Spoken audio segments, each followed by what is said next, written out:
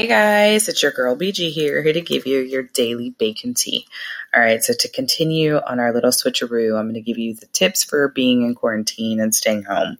So try to learn a new skill. Something that I want to personally learn how to do is knit or crochet. Like I want to be able to make like cute little beanies for babies, scarves, and whatever. I'm sure it's limitless, but I really want to learn how to do that. So now that I'm home, I have some old stuff that I started doing, but I never really finished. So I actually can like put it to use now. So crafting is a big thing. So try a new skill, try to do something, get your mind working, your hands working, and it'll help you pass the time a lot more.